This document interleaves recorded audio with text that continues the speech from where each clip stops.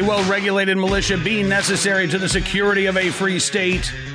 The right of the people to keep and bear arms shall not be infringed. Welcome to another edition of Bearing Arms, Cam and Company. My name is Cam Edwards. I'm glad you joined us on the program today. Yes, indeed, we are talking about the Kyle Rittenhouse trial. It has gone to the jury. So, kind of in this weird spot where, you know, I can't really offer any predictions about what's going to happen because by the time you see this, who knows? Jury might have come in with a verdict. But there are some issues that we need to discuss. I wrote about a couple of them at Bearing Arms yesterday, but there was just a plethora of things that I would have objected to had I been Kyle Rittenhouse's defense attorney. And a plethora of things that gun owners have been objecting to, really, over the course of this trial. Which fundamentally should be about whether or not Kyle Rittenhouse acted in self-defense or not. Fundamentally, right? I mean, that's what we should be discussing here. But over the course of the past couple of weeks, it's become clear that there is an attempt to go after self-defense itself. Dana Loesch mentioned this on Tucker on Monday night. But not only did the prosecution put self-defense on trial, they misled the jury about the law of self-defense in the state of Wisconsin. And frankly, they laid out a theory of self-defense that requires you to be beaten before you can respond. I mean, I'm not making that up. This was from James Krause during the rebuttal argument on Monday evening. The last thing that the jury heard before the judge instructed them on what they had to do when they're reaching this decision. Everybody takes a beating now and then, arguing that Kyle Rittenhouse should not have fired at Joseph Rosenbaum as Rosenbaum was lunging at him, but that he should have let Rosenbaum tackle him to the ground and maybe beat the crap out of him. In the hopes, I guess, or in the assumption that that's all Rosenbaum wanted to do, was give him a beating. And, you know, everybody takes a beating now and then. Yeah. Prosecution argued that, in essence, when you bring a gun, when you are carrying a firearm around for self-defense, not because you hope to use it, not because you even expect to use it, but because you are concerned that you may have to use a firearm to protect yourself. Prosecution says, in essence, when you do that, I mean, you kind of give up your right of self-defense. Another comment from James Krause, he was too cowardly to use his fists. Yep. Again, I mean, right, hand in hand with everybody takes a beating. You know, nothing really serious going on here. Rittenhouse didn't have to shoot Joseph Rosenbaum. He could have just let Rosenbaum tackle him. He could have had fisticuffs on the ground. You don't bring a gun to a fist fight. That's what the prosecution said. Yeah. But that's not ultimately what the jury is going to have to consider here. Whether or not Kyle Rittenhouse should have used his fists or his feet or even maybe the butt of his rifle to bash Joseph Rosenbaum in the face, which, according to the prosecutor, that would have been fine. That would have been fine. So the prosecution actually sort of acknowledges, yeah, Kyle Rittenhouse could have perceived a threat, a legitimate threat. But it wasn't a threat that Kyle Rittenhouse should have responded with lethal force.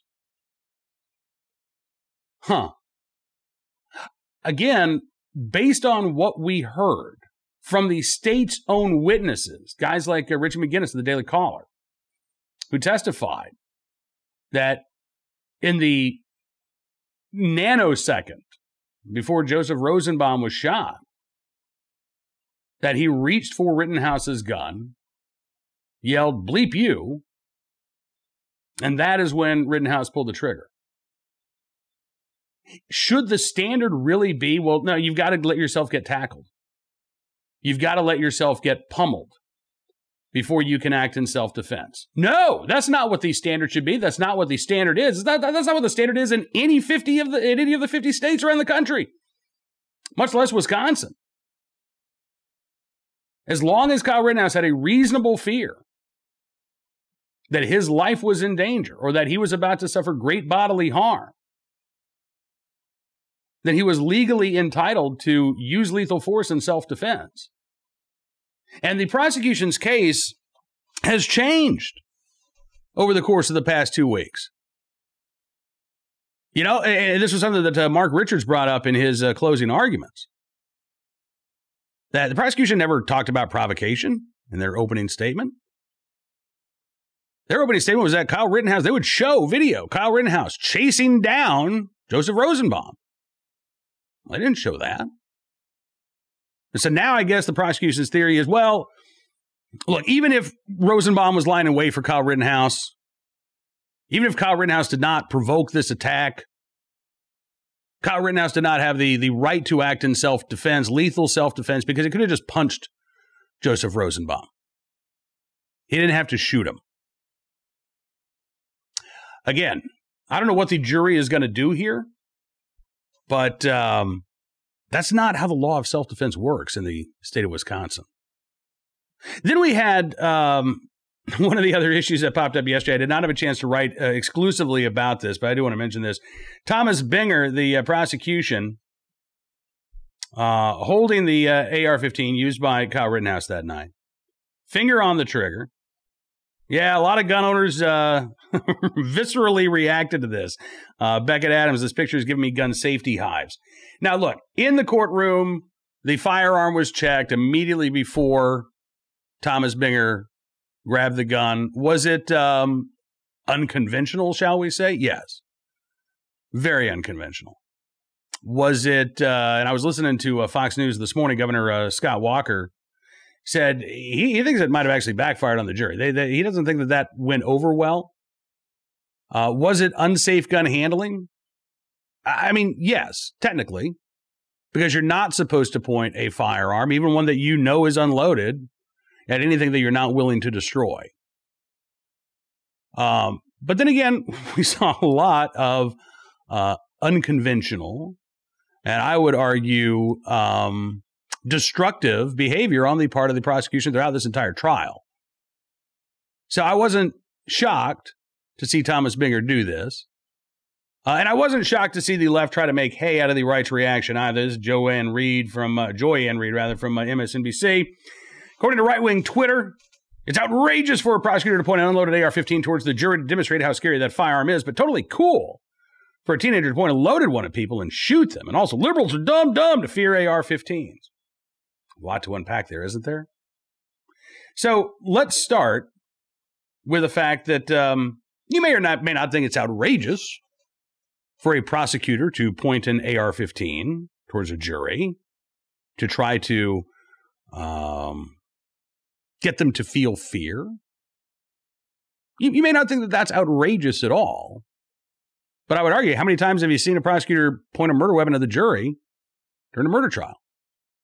I mean, I can't remember that being done. And Thomas Binger's closing argument, as I said at Bearing Arms, the closing arguments between Thomas Binger and Mark Richards, a study in contrast. I mean, Binger was hyper emotional in his argument. Mark Richards was very gruff, laying out the facts, and really not trying to. In fact, I think Mark Richards could have done a better job of trying to get the jury to empathize. I think his closing argument could have been a little bit more emotional than it was. But again, pointing the gun that Kyle Rittenhouse used that night at the jury doesn't change any of the facts about this case, nor does it change, I believe, the burden of proof in this case, which lies with the prosecution to prove beyond a reasonable doubt that Kyle Rittenhouse was not acting in self-defense that night. And again, my personal belief is that the prosecution didn't do that. But again, I'm not on the jury. Then we had progressive Pastor John Pavlovitz, also focused on the AR-15, saying, wearing an AR-15 on your shoulder and claiming you were there to give first aid is like carrying a gas can and saying you'd come to put out a fire.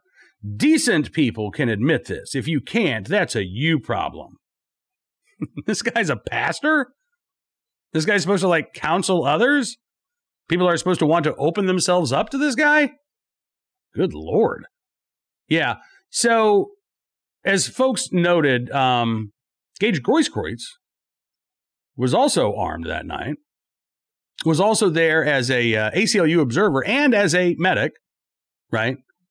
But he had a gun. So is that different because it was a handgun and not an AR-15? Is it different because Gage Grosskreutz was carrying on an expired license as opposed to Kyle Rittenhouse, who was legally carrying his firearm? Do any of those things matter to the left? I don't think they do. Because it's not about Gage Grosskreutz, even though his behavior mirrored that of Kyle Rittenhouse in terms of carrying a firearm that night. Different kind of gun. Does it matter?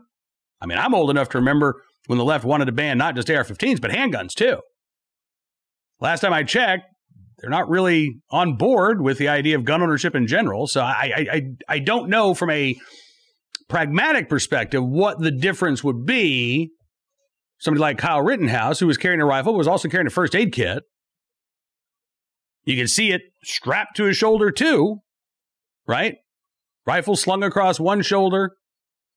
The first aid kit slung across the other shoulder. The strap sort of, crossing in front and back. Yeah, none of that matters. Not to the left. Again, I wonder, honestly, how much any of the testimony has meant to many of the folks on the left. And I'm sure the same can be said for some on the right as well, too. You go into these trials with the court of public opinion already largely decided.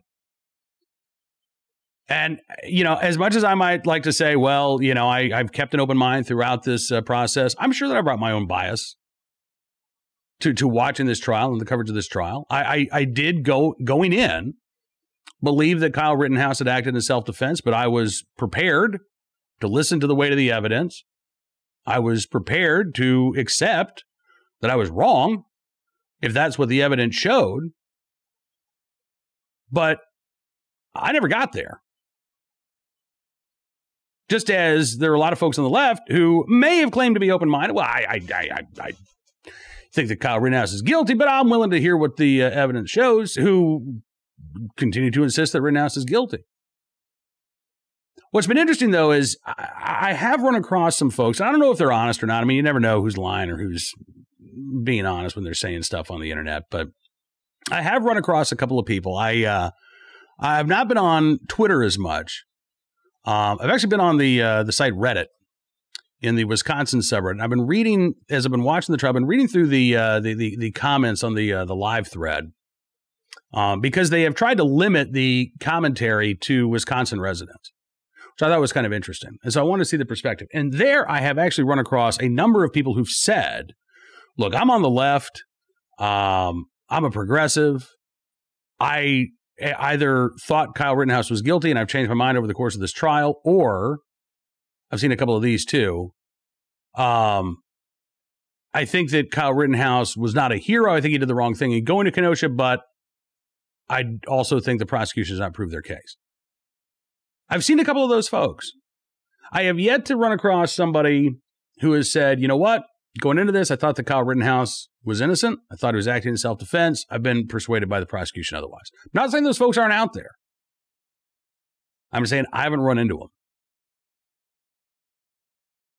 And now, of course, we get to deal with the aftermath of this trial. The protesters are already outside the courtroom. National Guard is on standby. And why is that? Who are we concerned is going to riot? Who are we concerned is going to protest in such a violent way that the National Guard needs to be on hand?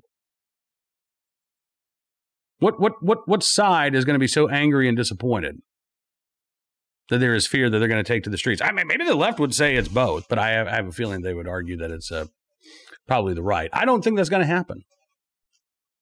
I don't think you're going to see riots on the streets of Kenosha if Kyle Rittenhouse is convicted. I think there'll be a lot of anger. I think there'll be a lot of frustration. I think there'll be an appeal. But I don't think you're going to see a riot. And I would encourage folks. Now, I don't think you're going to see one, but I don't want to see one. That's not how we do things. Apparently, though, according to Thomas Binger, how we do things, well, if there is a riot, you're just supposed to stay away, right? Even if businesses are burning down, just stay away. And God forbid you respond with a firearm in hand for self-defense. Because again, according to Binger, you've basically lost your right of self-defense at that point, right? And according to Thomas Binger, if you do respond to a riot, if you do go down where a riot is taking place, where there is looting, where there is burning, where there's arson, well, don't step foot on the street. I mean, you might have a right to be there, but if the mob is telling you, stay on your property, you better listen to the mob, right?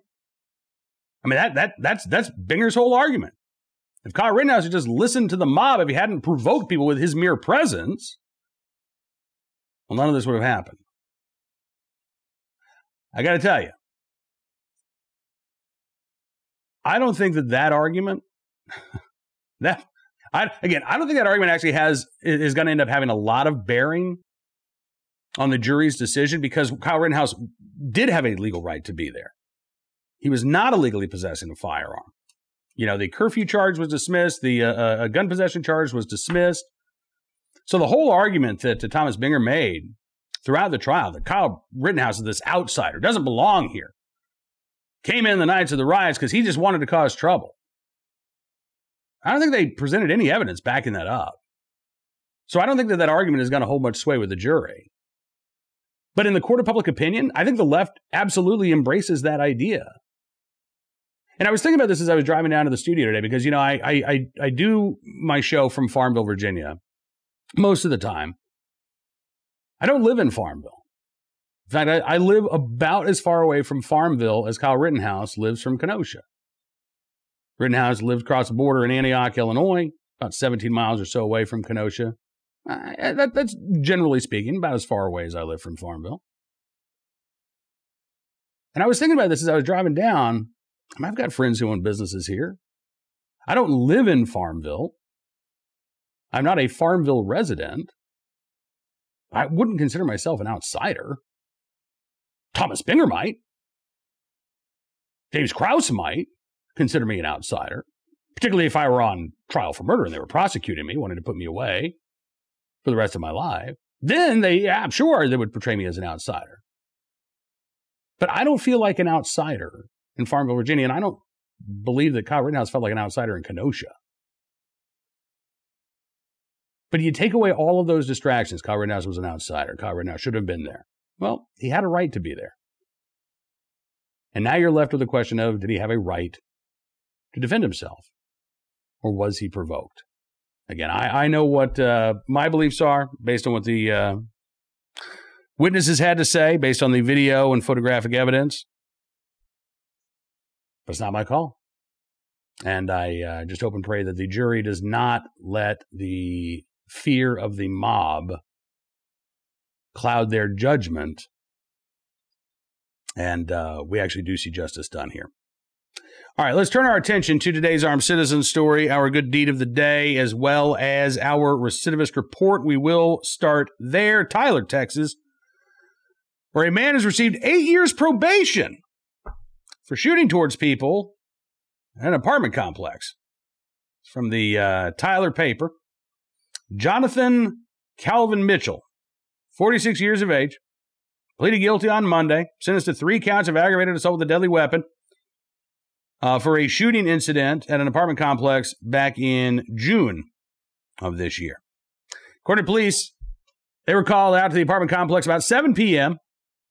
on June 11th after Mitchell shot at people at an apartment complex in Tyler. No one was struck. After pleading guilty on Monday, Mitchell received 8 years of deferred adjudication on each charge. And the sentences will be served at the same time, so 8 years probation total. And the probation also gives the person the opportunity to have the conviction removed from the criminal record. Mitchell received 158 days credit for jail time that he spent in a cell awaiting trial. That's a pretty sweetheart deal, especially considering the circumstances of this case. See, multiple people said that Mitchell was drunk or high, intoxicated in some form or fashion when he was shooting at people. Police arrived. They also believed that he was intoxicated.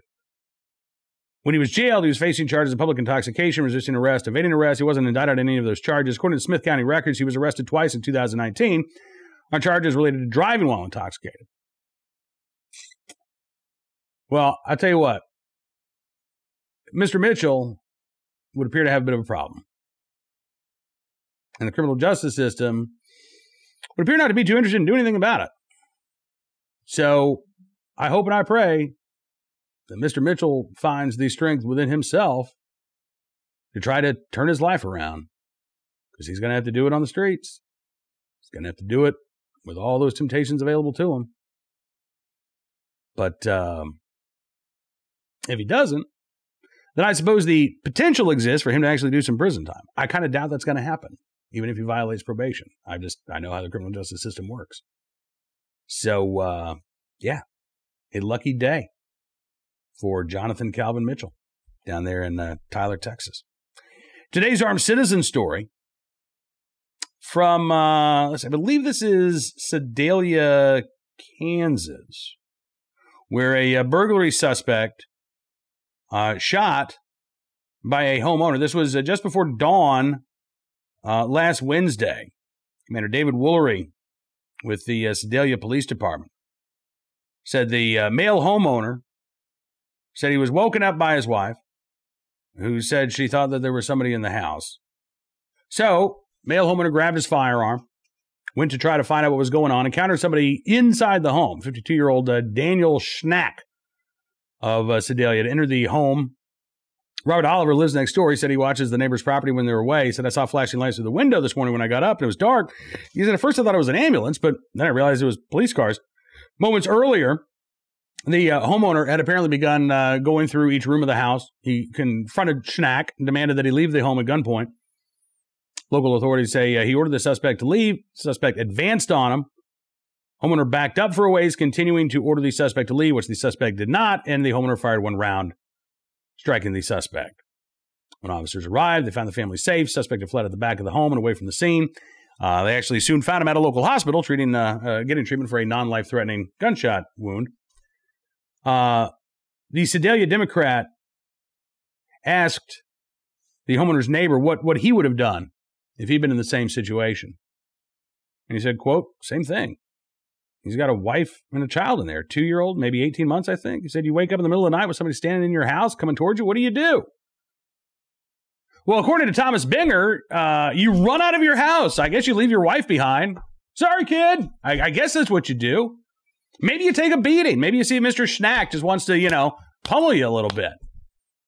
But God, once you pick up that gun to check out and see what, if there's an intruder in your house, according to the prosecutors, now you're the aggressor. Yeah. Even in your home, apparently. Well, police in Sedalia see it differently. They say that they're not filing charges against the homeowner for anything at this time. Quote, he did what he felt was right and what he needed to do to protect his family. With the Castle Doctrine, he was within his rights to do so. Today's hero of the day from Philadelphia, Pennsylvania. This is, take a look at this picture real quick. For those of you who are listening on our podcast platforms, I'll describe it to you. It's a car underwater. This was in Philadelphia, actually. Sometimes when we have our cars go into ditches stories, a lot of times they're Florida because a lot of those canals. No, not this one. This was in Kennett Square, Pennsylvania, just outside of Philadelphia, I guess. Vehicle plunged into a creek, a woman inside. She had to climb into the back seat because the water was coming in. She ultimately had like a 6-inch air pocket. But Officer Mark Todd was driving by and he actually saw what was going on. And he said, I dropped my duty gear. I went into the water. I did pretty much what I assume any other officer would do. I broke out the back window. He had basically that, the little tool that you can use to break the glass. That's what he did. He said it was a race against time. Water's filling up the car. Woman screaming for help. And he said, I opened the door, the vehicle sinking as I was getting her out. During the rescue, Todd says the water was up to his chest. He said he could no longer stand. The water temperature obviously very cold at that point. He said, but my adrenaline was going. Said I didn't even feel the temperature, to be honest. But he's okay. Woman is okay. car itself, well, the car was pulled from the water, but I would call it a total loss. But you know what? Stuff can be replaced. People can't. In the right place at the right time, willing and able to do the right thing. We give a big tip of the hat to Officer Todd there for jumping in those freezing waters and saving a woman's life. That's going to do it for this edition of Bearing Arms Cam & Company. I want to thank you for being a part of the program as always. Don't forget, if you like what you hear, you like what you read at BearingArms.com, you can become a VIP subscriber. Just use the promo code GUNRIGHTS and you'll get a significant discount. You'll also get exclusive analysis, commentary, news stories you won't find anywhere else. If you upgrade to a VIP Gold membership, you're going to get all of that from every website in the Town Hall Media family. That would include Hot Air, Twitchy, PJ Media, townhall.com, obviously, Red State. And you'll also get exclusive access to a VIP Gold live chats. We're going to be doing one with Hot Air's Ed Morrissey on Wednesday afternoon. So again, check out bearingarms.com/subscribe for more details. Thank you so much for your support. Until we talk again, be well, be safe, and be free.